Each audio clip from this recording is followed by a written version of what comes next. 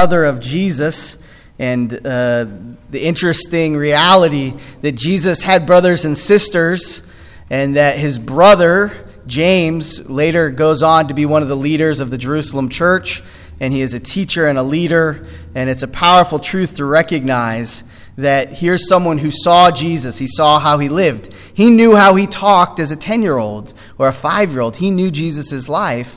And yet here in his life, he commits to being one of the ambassadors for Christ, one of the main declarers of the gospel in the time that he lived. And he even so much as to write a book to encourage us that 2,000 years later, we're reading it and we're studying it and we're investing in it so that we can know it even better.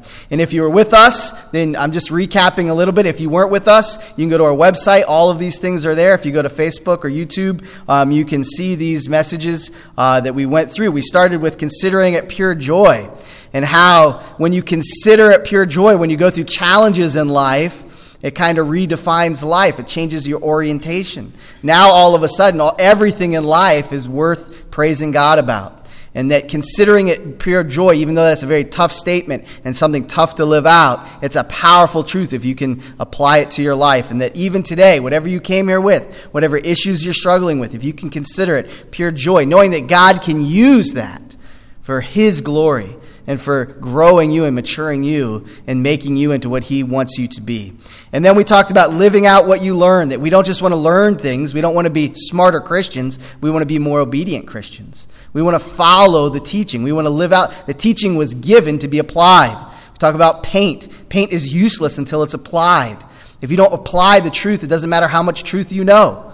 If you haven't applied it, it becomes useless. And so we're to apply the truth that we know. And that everyone matters. That everyone on the earth that you'll ever meet, have you ever met in your life, God has placed his image upon them. Therefore, they have value.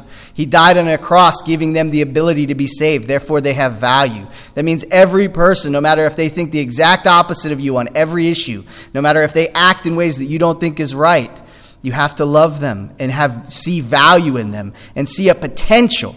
It's not about where they are, it's about where God can take them. See a potential in every human being, even the lowliest of the low, seeing that all of us deserve the punishment of sin and separation from God and hell forever. And yet, through God's grace and Christ's sacrifice, we are able to live in communion with him. And then we talked about the power that faith is more than knowledge. Our faith is more than knowledge, because even we're told Satan knows and the demons know a lot. It's not knowledge. It's faith. It's trusting that knowledge and then living out that knowledge. And James has pushed the point that we need to be doers of this. We can't talk about it. We can't gather every Sunday and say, yeah, that's great, that's great. We need to do it. We need to apply it and live it out. And so we're called to be faithful in our stewarding what God has given us to do in our lives. And then today we're going to talk about the power of words. The power of words. And as it's to me, it's interesting that it's Mother's Day, because probably for you and for me, we would relate that one of the hardest things to get kids to do properly is to speak properly. First, you train them to speak, and then they learn all the bad words. To me, it's so interesting because I've been on quite a few mission trips. I've been to Colombia and Haiti and Central America, South America. The one thing that's always surprised me is as I play with the kids and I get to know the people, we try to always engage with the communities. They know swear words in English. They don't know anything else but swear words. I'm like, why? It's obviously it's sin nature, but the truth is that our tongues so easily slip into that direction. Our words, and a lot of times we're one thing in front of people and we're another thing behind closed doors. For a lot of us, we've learned to speak one language in front of people and a different language behind closed doors. And it's interesting, as I've gone to other countries, this is true. Places like Haiti, they speak French because that's a proper language. It's a business language. So when you're in the public, you speak French, but when you go home, you speak Creole. And it's a different language. And even when we were in Peru, they spoke Spanish when they were in public, and they spoke Quechucan when they were in private. And I think the danger we have as Christians is we speak Christianese at church and we speak worldese at home. Right? We speak the way of the world when nobody's looking, and we speak the way of Christ when everyone's looking. And that's the challenge of our words. And this is one of the areas I believe, because I speak for a living, it can be very dangerous. It can be very dangerous. And more has happened. All the wars that have ever happened, all of the things that are taking place today, all the issues we see in the world can be rooted back to words. Because words are so powerful. And they make such an impact. And so we can either have life-filling words or words that lead to death. And so we're going to look at that. How important are our words? How important are your words as we look at God's word? So let's listen to him and look to his word to see what he has to say to us today. So let's precede his word with prayer. Father God, you are worthy and you are the truth. And so, Lord, we come to you and we ask to reveal that truth to us, Lord. And I recognize even in this part of your words to us that you spoke through James and you said, be careful when you teach this because there's a greater judgment. And so, Lord, I ask that I would be faithful in these moments. And Lord, as we listen to this and we contemplate what this means, and Lord, as we reflect on our lives and we evaluate and we consider who we are in you, we consider the things that we say, we consider our thoughts in our heart, Lord, we just ask, Lord, that we would not fall into the trap of feeling just guilt or shame, but that we would recognize that you are pushing us towards life, and sometimes that hurts a little bit, sometimes that's not easy, and so maybe today we just got to challenge ourselves a little bit more to walk a little bit closer to you. And so, Lord, I just ask that you would speak through your words. Thank you for James. Thank you for his commitment to you. Thank you for his obedience in recording what you spoke through the Holy Spirit for him to record for us today. Help our spiritual ears to be open. Help our minds to understand. And Lord, help our actions to reveal these truths about who we are and what we believe. And so we ask this as we anticipate your return. We're preparing for that. Lord, help us as we worship you now by studying your word. In Jesus' name, amen.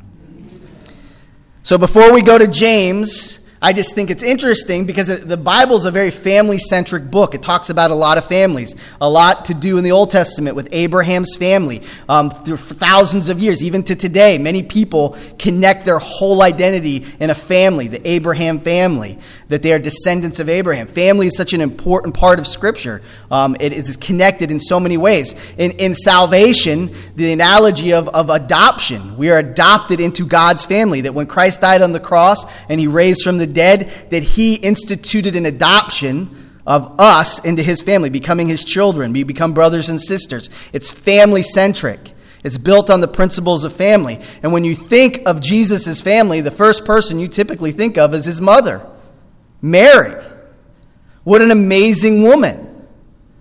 You know, and I know as Baptists, we want to lean against maybe some of the Catholic background, and so we don't dive into the worship of Mary. Obviously, Mary needed a Savior. She even recognizes that. But I don't think we want to lean so far away to not recognize how amazing Mary was. How committed of a person she was to Christ. That God, out of all the women that ever lived on this planet, he chose her to be the place that he would come through and to nurture and to raise. And so it's powerful when I consider her, that when she finds out that her life gets flipped upside down, she finds out that now she's going to be pregnant outside of wedlock and she's going to be disgraced because of that.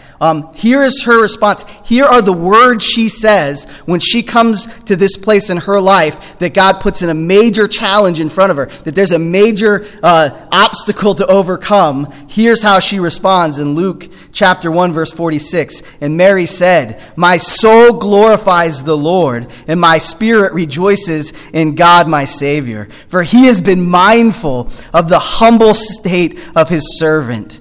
From now on, all generations will call me blessed," and I call her blessed.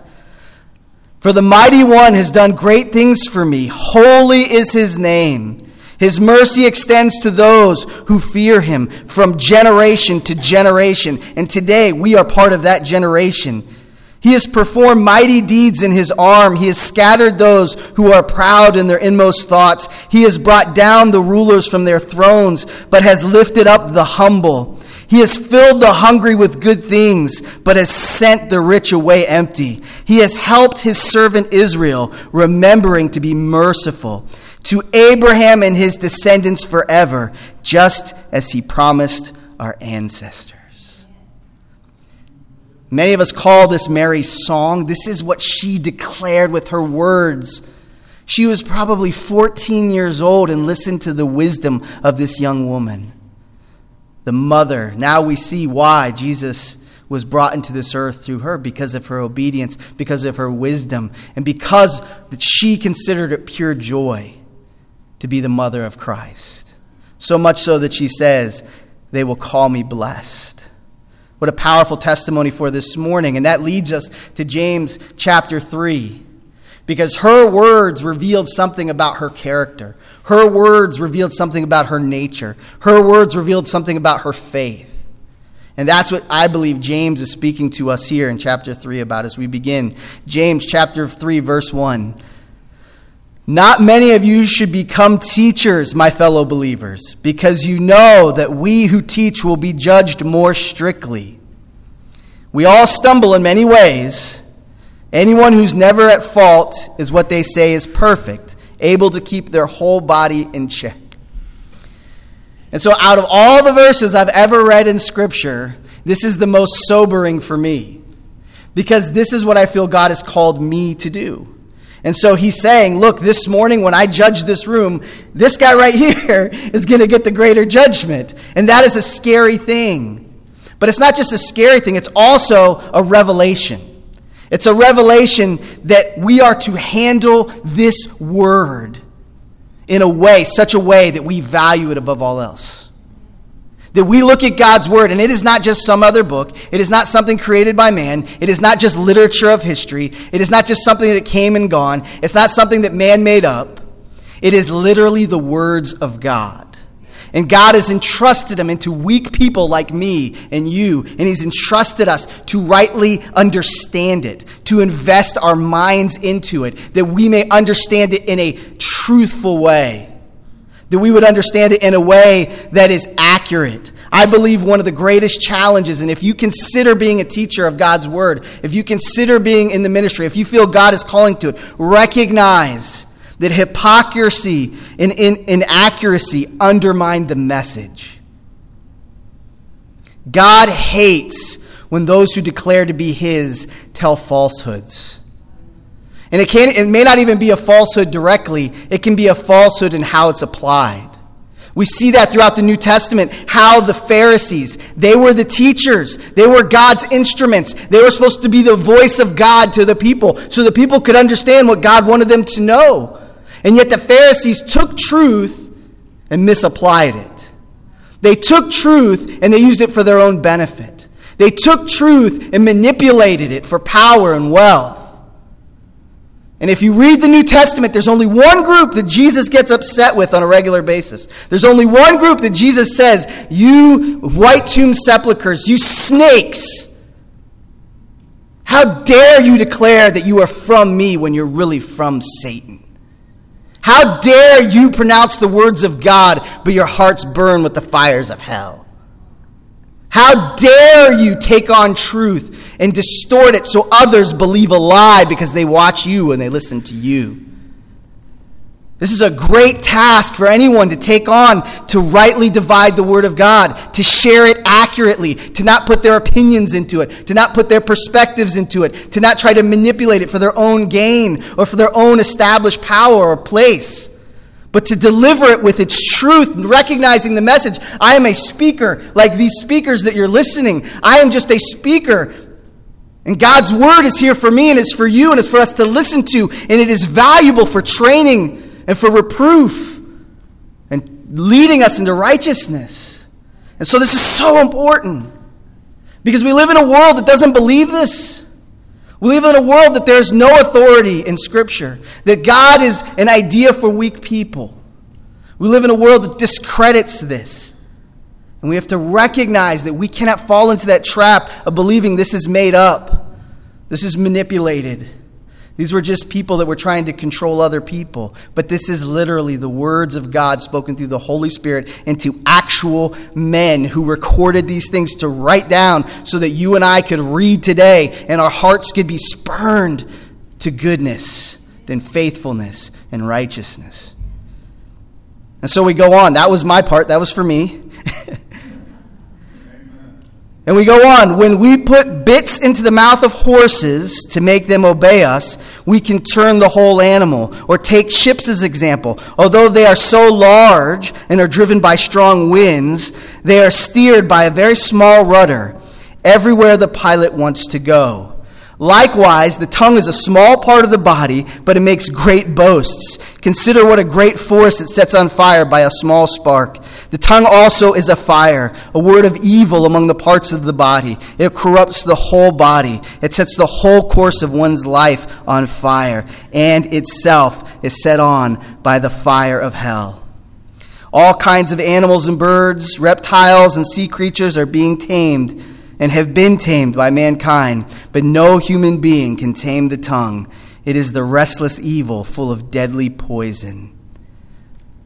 I would say this: we should never underestimate the power of our words.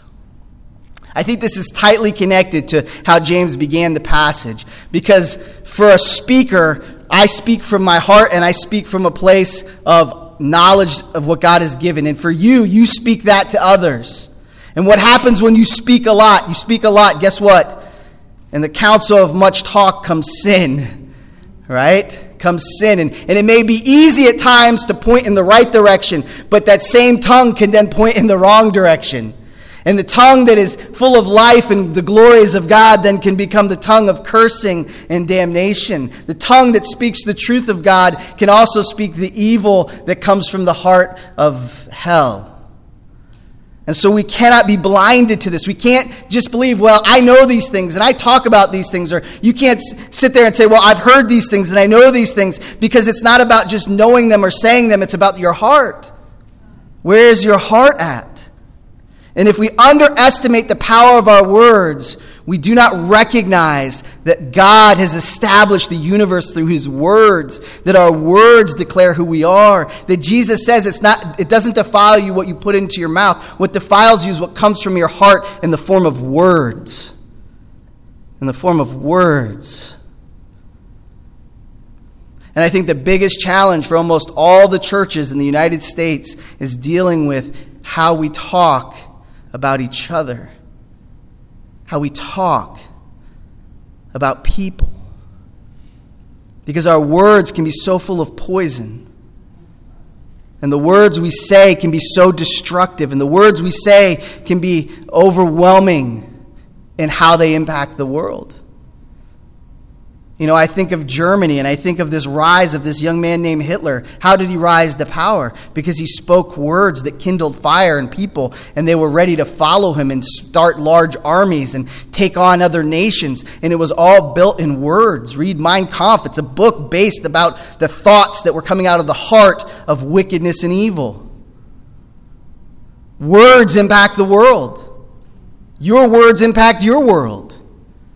That's why they're so important. That's why James says, don't consider that what you say out here, if you can say these wonderful, nice words, if the words over here are evil, don't think that somehow that's going to counterbalance it. No, this destructive fire can burn down a whole forest. This week I was listening to a church service. A man gave a testimony. As a young boy, his father, this young man, his father would tell him, you're never going to achieve anything. You're nothing. You're foolish. You'll never be able to read or write. You'll never be successful. You should never have been born. And the father would drink a lot, and the father would yell at them a lot, and he would tell them how worthless they are and tell him how worthless he was. And he gained a lot of weight, and he got into drugs, and he failed out of school, and he kept remembering. It was resonating in his head what his father had told him, what his father had told him. It must be true. And those words resonated in his life until a friend invited him to a church, and he heard that God did not speak that into his life. That God loved him so much that he died on a cross so that he could have freedom, so that he could have life. That he rose from the grave so he could have eternal life. And in that moment, that young man gave his life to Christ, and he said, I no longer believe those words my father told me. I no longer believed them. I believed what God said. And things shifted. And you know, his father ended up dying of cancer. But in his last year of life, the Lord had spoken into his father's life. And he said, the most amazing thing has happened to me. My father said, I'm proud of you. And I love you. And as destructive as those words were as a young boy, the power of the words, the last words he could say to him, the impact of good that was made in his life. Because words are extraordinarily powerful. You think about your life, you think about those things, you think about yourself, you think about the world. How many things in your life have been dictated to you because of someone else saying them to you? Words that have been planted deep into your soul because they're painful.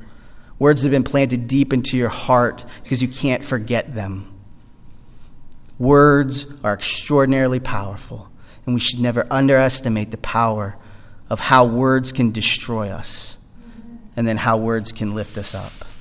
And James is not overlooking that because he recognizes this is what it means to be a follower of Christ. This is what Christ has come. In heaven, we're not going to badmouth each other. In heaven, there is no more gossip. In heaven, there is encouragement and there is support because that is what God intended from the very beginning. But on earth, we're struggling with this. Look what he says. With the tongue, we praise the Lord and the Father, and with it, we curse human beings who've been made in God's likeness. Out of the same mouth comes praises and cursings. One of C.S. Lewis' books, he's the author of The Lion, the Witch, and Wardrobe. He wrote a lot of theology about Christianity, and one of the things he said is, it seems as though the greater good you can do, also the greater evil you're able to do. And I think it's true. I think we're fooling ourselves when we start to believe that I can't fall into the traps of sin. I can't fall into those temptations. If you live in your own power, if you live in your own might, you're in a very dangerous place. When you live by the Spirit of God and you submit to that and you ask, please help my mouth not to be full of cursings. Help my mouth not to be full of things that are defiled. And it starts with my heart. Clean my heart. Help my heart to be pure.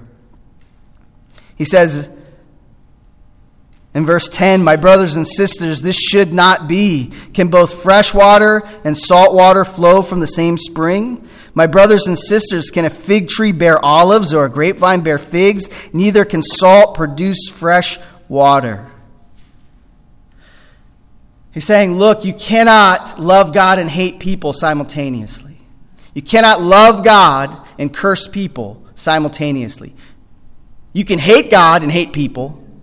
But the equation can never be, I love God and I hate people. That is an impossible equation.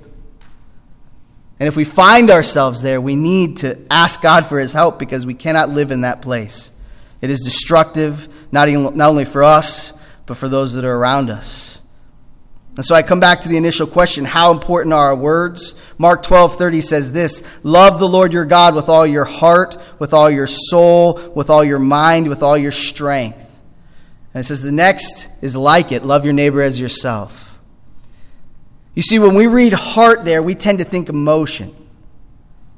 But in reality, as we look at how Jesus was teaching, Jesus said, it is from your heart your words are produced. And so your heart produces your words, and then your words produce your destination. And so you say something, and then you follow what you said. They're a jerk. They're dumb. I follow it. They're foolish. I follow it. You follow your words, but your words are produced within your heart. And so the very first thing we're called to do, if we're going to be in a right relationship with God, if we're going to live in his grace, or if we're going to be adopted into his family and live with his family as the way of our life, then we love the Lord our God with our heart. And to love God with our heart is to have a pure heart where our words are pure and undefiled. And so it makes sense to me that James says, if you want to be a talker for me, be careful. Because you're going to have a higher judgment. Because when you talk, you're talking from your heart. And if your heart is not pure, if your heart is not in the right place, then you're going to cause people to stumble. And you're going to cause a lot of problems. It's your words. And I believe every one of us in this room, we have inclinations. And some of us like to talk a lot. And some of us don't like to talk at all. But our heart dictates who we are. It dictates our thoughts. It dictates our actions. And if our heart is dark and dirty and has not been cleansed, then our words are going to live into that. Our actions are going to live into that. Our mentalities are going to live into that. And so the essence of what Mark is saying is love God with your words. And so my question to me and my question to you, do you love God with your words? And you say, it's so hard. I'm there too. There's times I look back and say, why would I say that? Why would I say that? Why did I say that? Why did I say it that way? That's a constant in my life. And I say, God, you got to help me. See, the reality is we think you come to church and everything's fixed right away, right? It's the expectation. I'm never going to say anything bad ever again after this message. No, it's a journey. It's a refinement. You don't create beautiful art in a second. You don't create something of value in a second. It takes time and refinement of God molding you and shaping you. That what the Holy Spirit is doing is He's beginning to reveal things so that you can grow in it. And you say, my words. First, how are my words? And then, am I submitting them to the Lord? Am I submitting them to the Lord? You can go to the next slide. In this slide, you're going to see my family on my side. This is my mom, who passed away 2 years ago. My Nana, who passed away 3 years ago. My grandmother, who passed away, they're all with the Lord. That was about 10 years ago. And then my aunt, who I went to her husband's funeral 2 weeks ago. So there's a lot of movement in that part of my family. A lot of them are in heaven waiting for me to get there. And they're watching and they're like, Mike, keep going. But it was interesting because we were at my uncle's funeral, and on the way back, we're sitting there, and my daughter's there, and she says, Dad, your aunt sounds a lot like Mom. And I said, what do you mean she sounds a lot like Mom? And she said, Dad,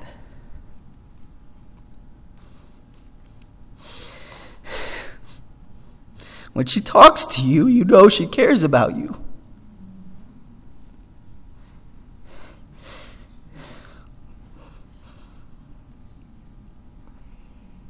And it's true. My mom lived this out. I never heard my mom say anything bad. I was like, don't you say bad things? She was the example. And I knew when she talked to me that she loved me very much.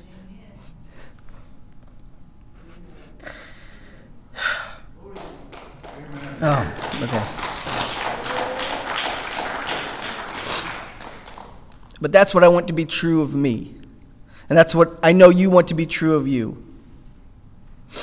That your words are remembered, that you gave life. That your words built up. That your words supported. That your words were things that we remember in a positive way and not a negative way. And James says, he says this is so important. This is so important. That if we follow Christ, that this should be true of who we are. How do we do this? It's very difficult because in our flesh, it's impossible. It even says in the verse, it's impossible for us to train our tongue because sin just dictates to us what to say sometimes. We don't think about it. But through the Holy Spirit, what is impossible for man is possible with God. And so for us to see this transformation in our life, we need to spend time with God. The best way to become like Him is to spend time with Him. Make time in your schedule. Don't be too busy with the things that are temporary and miss the things that are eternal. Make time to spend with God, whether through prayer or through reading His Word or just listening and allowing Him to speak into your life. And then I would say another way to apply this is to spend time with the people that love God. The people that love God are the people we need to build relationships with. Being here this morning, be in a Sunday school class, be in our Bible studies, be around people that love God. Have someone you can be accountable to. I think one of the greatest blessings of a good parent is their accountability for their children, that they watch over and guard and protect and guide. We all need that, even if we're not children anymore. We need people in our lives that we are accountable to, that help maintain strong barriers, because we all have weaknesses. We all have areas we fall into, especially with our words. And so we need those that will be our accountability partners. And so get in a group. Get with someone. Don't do this alone. Don't isolate yourself. The world might be in a time of isolation and social distancing. As Christians, we're to dive deeper and closer in our spiritual walks with each other. We're called to be one as we are one in Christ. Ephesians 4:29 says, "Do not let any unwholesome talk come out of your mouth, but only what is helpful for building up others according to their needs, that it may be benefit to those who listen." Write that verse down. Put that somewhere where you're going to see it. Put it in a place that reminds you that today I can't let anything unwholesome come out of my mouth. Not only is that what I'm not supposed to do, but what I'm supposed to do is lift others up and support them and say things that benefit them and encourage them to walk with the Lord and live for the Lord. To do this, you need to know Christ as your personal Savior. If you don't know Jesus as your Savior today, that is the very first thing you need to do. We're told in Romans chapter 10, verse 9, if you declare with your mouth Jesus is Lord and believe in your heart that God raised him from the dead, you will be saved. You will be born into his family. Have you been born into his family? He says, for as with your heart you believe and are justified, with your mouth that you profess faith and are saved. You're saved from the death the words and the world has. And you're saved to the grace of Christ. Have you made that decision? Have you made that decision? If you have, what is God saying to you today? If his Holy Spirit lives in you, what is he sharing with you? What is he directing you in? How is he speaking to your heart? Ephesians 2:8 is a great verse for all of us to say every morning as we start out the day. Actually, Psalms 19:14. May these words of my mouth and this meditation of my heart be pleasing in your sight, Lord, my rock and my redeemer. Before we pray, it's time for all of us to come together. And so what I'm going to encourage you to do is to say this out loud with me. Consider what it says. Believe it to be true. And make it something that's yours. So if you would repeat after me, Psalms 19:14. May these words of my mouth and the meditations of my heart be pleasing in your sight, Lord, my rock and my redeemer. Let's pray. Father God, you are worthy of our praise. You are our redeemer.